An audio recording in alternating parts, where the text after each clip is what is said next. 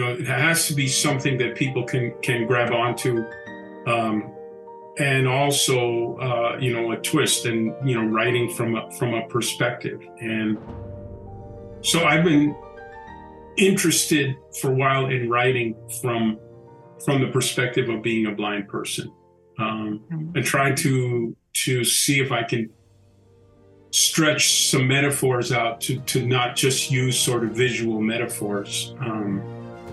So that's kind of an ongoing thing. Today I'm talking to the great soul jazz musician Raul Midon. Raul, it's so great to meet you here on Zoom. Hi, thank you. Thank you for having me. I saw you. I heard you on Instagram. I saw the posts. I heard your amazing music, and I thought it would be great to get to know you and hear your story. Oh, thank you. So you're a jazz and soul singer, guitar player, and you're a great musician. Did you come from a musical family, or where did music start for you? Yeah, my father was a dancer, and we had a pretty extensive record collection when I was growing up, and I sort of credit that with my approach. We had a lot of sort of unusual music in our house, not just the sort of popular stuff that was around, but we had things like Xenakis and John Cage records, and Schoenberg and that sort of thing. And when you're a little kid, you don't really think of that as difficult listening. You just listen to it. So for me, that was a big kind of a big deal in making me look at music in a way that wasn't exactly in a category. Like, I didn't grow up thinking I'm going to sing the blues, or I'm going to sing jazz, or I'm going to sing rock. I just grew up loving music. Well, this is interesting that you say that, because just recently I also spoke to a jazz musician who exactly said the same thing. It's like, he listened to records when he was younger, and this sort of inspired, or this installed this sound in him, so that is what he wanted to do. And so when did you start to realize that you want to become a musician? Well, I think, I just always, was a musician. There was a certain point in which I realized that, maybe this would be the way that I would, make a living. That's like a different kind of thing. I didn't think about that. I just was a musician. And I think also being blind, maybe you have less distractions. Maybe it's a little more conducive to being in your room and, listening or practicing or whatever. Yeah. So did you have formal music lessons then? Did your parents saw your love for music, and send you to music lessons?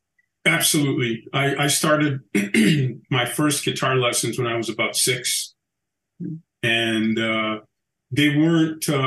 It was with flamenco guitar, so it wasn't exactly sort of traditional musical training, but it was guitar lessons, and a lot of emphasis on technique and that kind of thing. And of course, a lot of rhythm. Flamenco is very, very intense rhythmically. Yeah. Well, why specifically the guitar as an instrument? It was around. I really think that it was the thing that was around. We didn't have a piano in the living room. If we had, I probably would have gravitated to that. Yeah. But it was, we had a guitar, so that's what I picked up. But now the flamenco, I spoke to a flamenco guitarist also from Spain, and she said that flamenco is sort of the thing, that everybody does, and it's just a natural thing, and people improvise and so on. So, but you're in America. Or is this something also in where you grew up? Was it something that was familiar to do?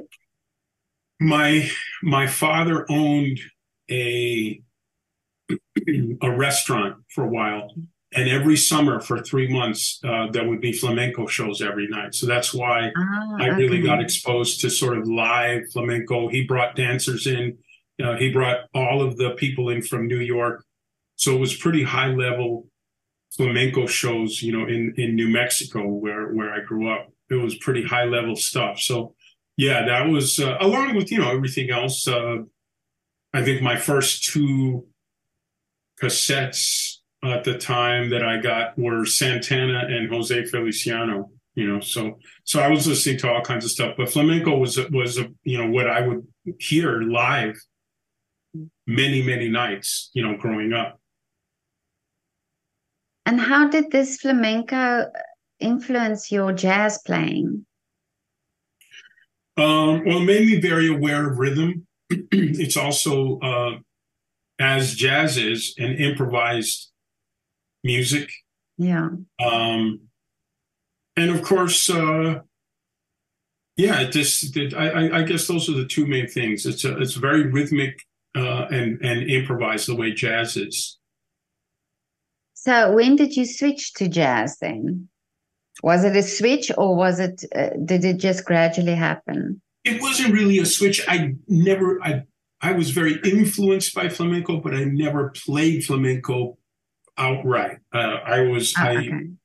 I studied flamenco and I studied the technique, but so it wasn't really a switch per se.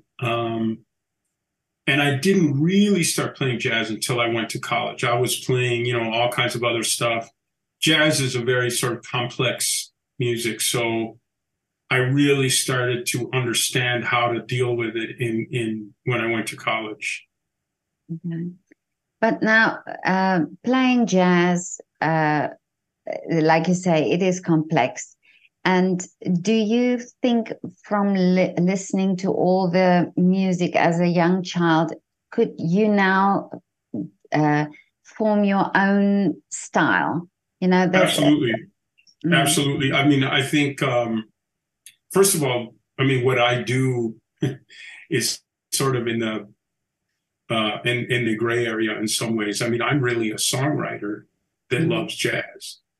okay. I'm not a strictly, go and play standards every night kind of guy, although I did that for a while. But really, I'm a songwriter, um, and who is, very steeped in this. Um, and there's a lot of people I think who have really incorporated jazz, and obviously Steely Dan was a huge influence for me. Um, Sting, um, these kind of songwriters, James Taylor, Joni Mitchell, um, people that incorporated wonderful stories and lyrics and characters, but also, um, were a little more sophisticated musically. For me, it's not always important. I mean, I can listen to a good two-chord folk song as well, but I like I think harmony adds to the richness of what you're saying. If a good song with the best lyric is enhanced by what you put underneath that lyric. But now you sing as well. So you sing and play, but do Yeah, you write for other people as well? I have. I've written for a couple of movies, and some people have. I've co-written some songs that other people did. I haven't done that much. I'm not in a sort of a songwriter's factory, kind of the way that some songwriters write for other people, but I have done that. But I see you've you have some Grammy Awards also under your Mhm. belt. Mhm. Yeah, Tell me I've been about on those. a number of Grammy-winning albums, and I have two Grammy nominations for my albums. So Wonderful. Yeah. So now what inspires you to write? What inspires the lyrics of your music? it's interesting. One of the things that I've been trying to do for a while now is to write. Um, what do I have to continue? Writing is a very tricky thing, songwriting, because it's a mixture of cliche. It has to be something that people can grab onto, um, and also a twist, and writing from a perspective. And so I've been interested for a while in writing from the perspective of being a blind person, and trying to see if I can stretch some metaphors out to not just use sort of visual metaphors. So that's kind of an ongoing thing. But as a child, you grew up blind. Yeah, Okay. So, and in this industry, is it a difficult industry for you to be in, absolutely. because of your blindness? Yeah, I mean, I think sort of life is a little more difficult when you're blind. I mean, you learn in terms of the business how to sort of make it work for you. One of the things I learned really early when I started doing this, just as a local musician, is if if you get the gig, if it's your gig, then you can ask for what you need in terms of either transportation or whatever it is. Yeah. Uh, and so I learned that I had to be the leader of the gigs Mm, early, as opposed to being a guy who plays for other people. mm. And that helped a lot in terms of dealing with blindness. I think it's a difficult industry right now in general because um, the the actual music has been devalued to the point of absurdity. Right now, people can download anything they want for free from YouTube or spot, or you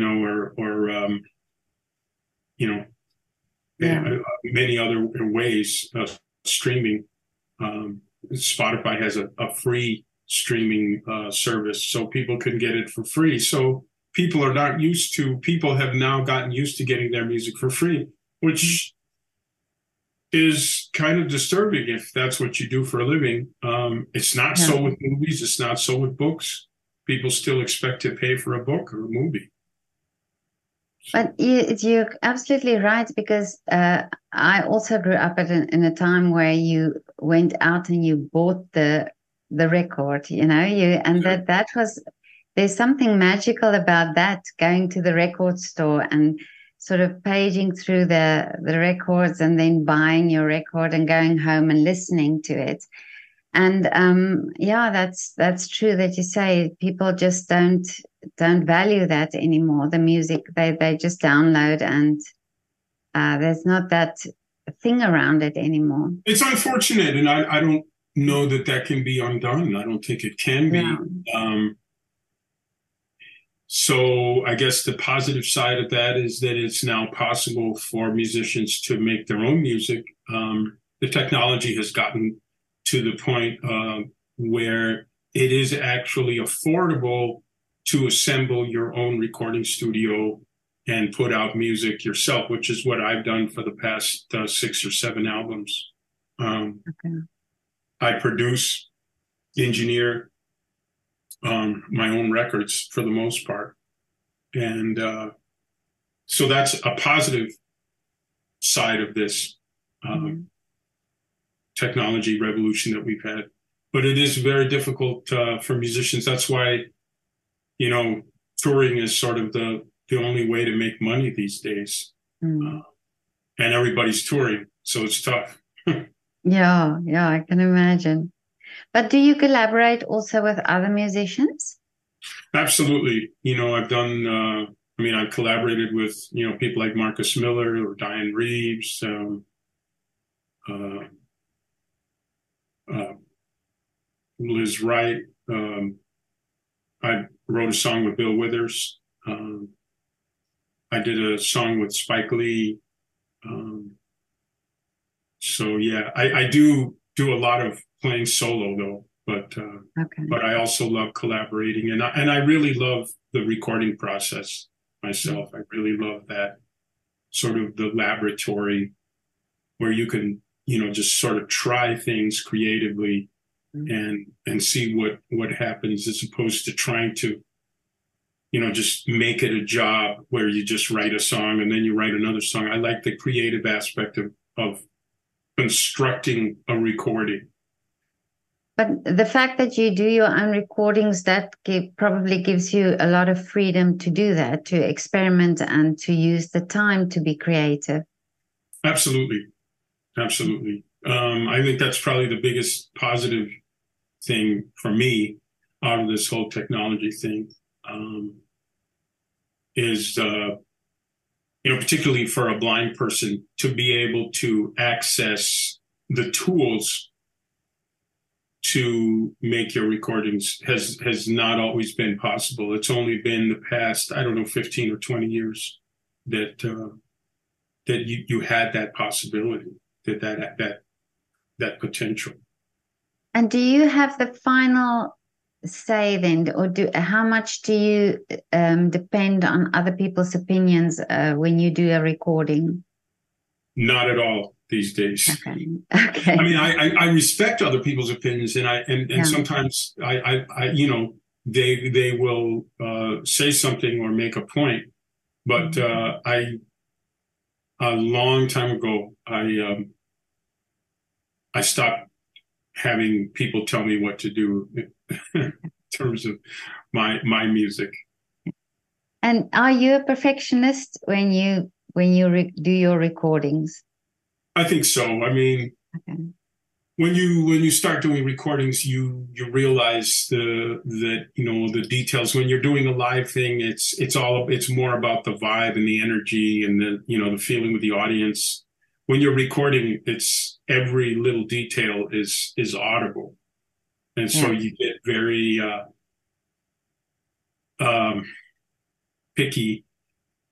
It's also important to be able to understand when something is done and when it's right, even if it's not absolutely perfect. It's sort of a very difficult thing because you sort of have this endless possibility to fix things. But if you indulge that, you sort of will never, you'll make your first album for the rest of your life.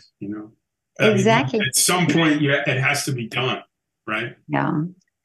Yeah, and that's also something I spoke to Dominic Ferris, the pianist, and he said that you have to also have or acquire this ability to let it go, to finish it and to let it go and to it's tough because, but in a way, it's not yours. It comes through you for a second, and you can shape it with your experience and your whatever your tendencies. But then it's not yours anymore. You have to let it go. That's the way I look at it. Mm. But now, what do you prefer, live performances or working like this? In your studio and being creative and following this process, this creative process, or do you enjoy the connection with your audience? Well, I mean, I enjoy playing live shows. I think probably recording is more my speed. I think, we all go out on tour in order to make a living. And certainly when things are right, it's awesome, playing live shows. There's just a lot of other things associated with it, the travel. I mean, I just had to cancel a show because of the thing that happened last weekend with United. I mean, I just could not get to the show. I could not. There was no way to get to the show. So, and so you're stuck at the airport all day and all night. That's not fun. Yeah.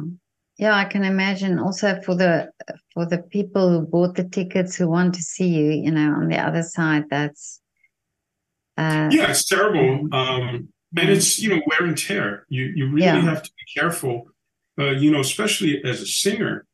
mm, Um, you're an athlete, you have to be aware that you can't just keep, um, straining your body. You have to, and it exactly. means eating right, eating better. It means sleeping better. It means, all of the things that sometimes being jet lagged or whatever um, are are antithetical to that. And so you have to really, and you have to put that into your scheduling as well. Yeah. And your voice, do you take care of that then as well? Because if you do go on tour, I mean, it's a lot of performing. And is there something that you do that you specifically take care of your voice? Absolutely. Drink a lot of water. Um, try not to eat after a show. Eating late is one of the things that you do when you're young and you realize how bad it is. Um, to sleep right after you eat is just terrible for your Yeah. voice. Yeah. So, and then I use, steam and eucalyptus and, all these other things too. But now, I saw also on Instagram you have a little dog. Yeah. It's so cute. And does the dog go with you when you go on tour? No, no, Oh, no. okay. No, she's not a service dog or anything. She's just our pet. We love her so much. Oh, okay, yeah. But it's so sweet how she's on these videos and photographs that you post on Instagram. Yeah, yeah. She's Yeah. she's wonderful, and luckily we got her when she was a puppy, so she'll be around Oh, for. okay. So, so she grew up with the music as well. Absolutely. Yeah. But now, Raul, tell me, what still are the wishes for you for the future? Um, I mean, I want to keep doing what I'm doing. I'd love to do some. There's a couple of projects that are possibilities that I'm kind of excited about. Some collaborations, and I just want to keep exploring. Um, the different. There's sort of an infinite, endless um, way to combine things together to make music. It isn't limited to these categories that we all think about. And it's very exciting to me when something occurs to me that maybe hasn't been done or said quite that way before. And believe it or not, as much as has been said and done, there's still things that haven't been. So Really? Yeah. and so it's just kind of this Mm. um, I don't know, forward is the right word, but just a continuous exploration. I think it's important to read as well. If you want to write as a songwriter, you don't need. It's not just about listening to other people's songs. It's also just about reading. So it's kind of a big part of my day is having a book that I'm reading, whether it's literature, classic literature, or sometimes thrillers or whatever. So, but you talk about the reading now, and I was also wanting to ask you about the writing of the music and music in. Do you use Braille? Do you have a typewriter or something that you use when you write? No, I use the computer. Oh, I Um, see. I Okay. have a computer that talks back to me. Oh, I Um, see. Okay. and these days, Windows, actually both Windows and Mac have screen readers. So, I can use Word, like everybody else. and Oh, okay. write write with that.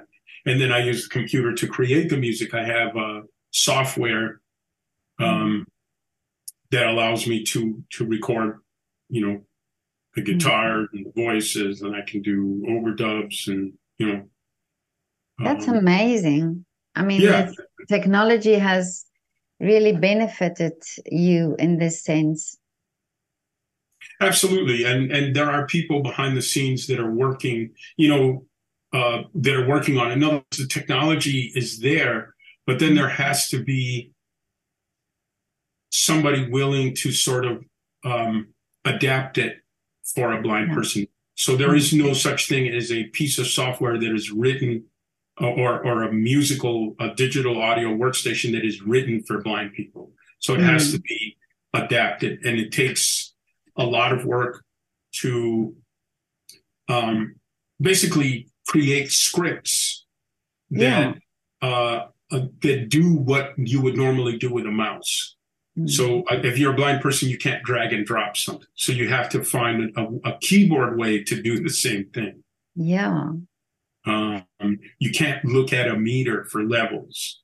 So Mm. you have to create a script that allows you to read the levels when you're talking to make sure that you're not either under or over driving, the audio.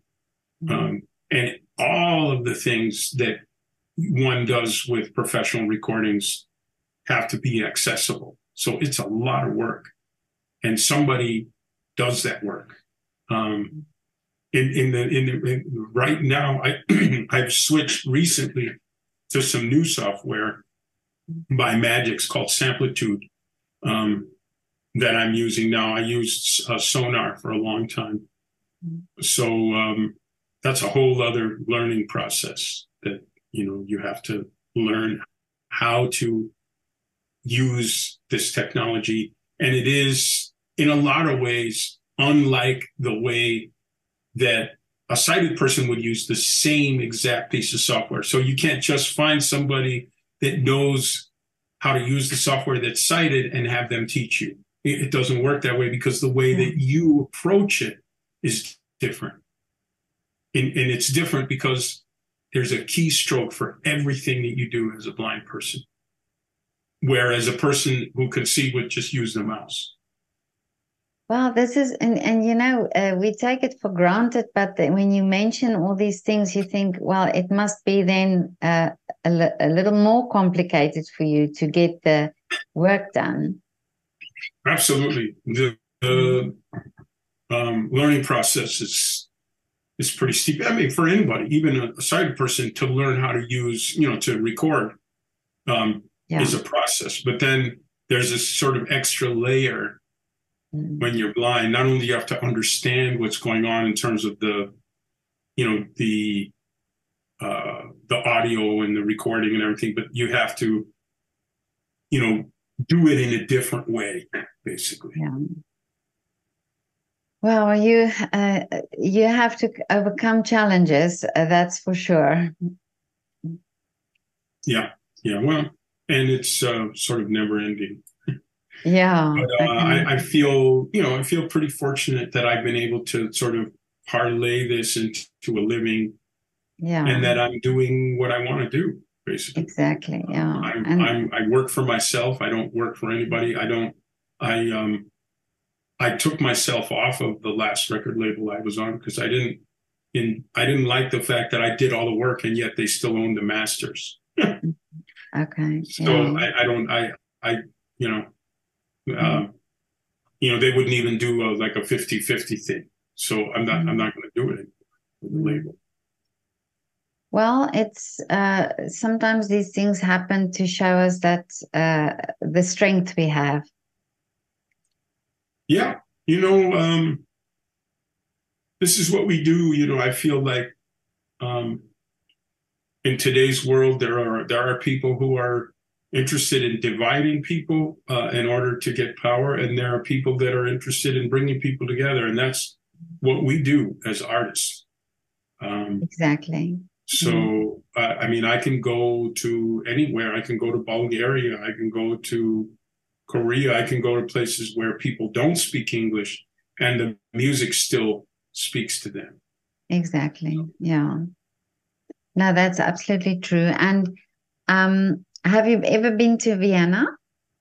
I have Oh, you many, have? many times. Oh, Many, wow. many times. Yes, yes, I have.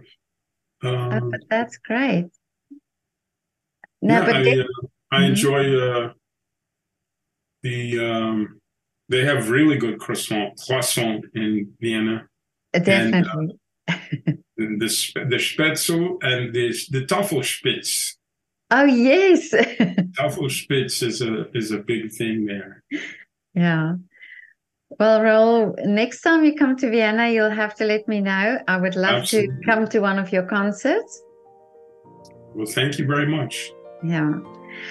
But have a lovely afternoon and thank you so much for your time.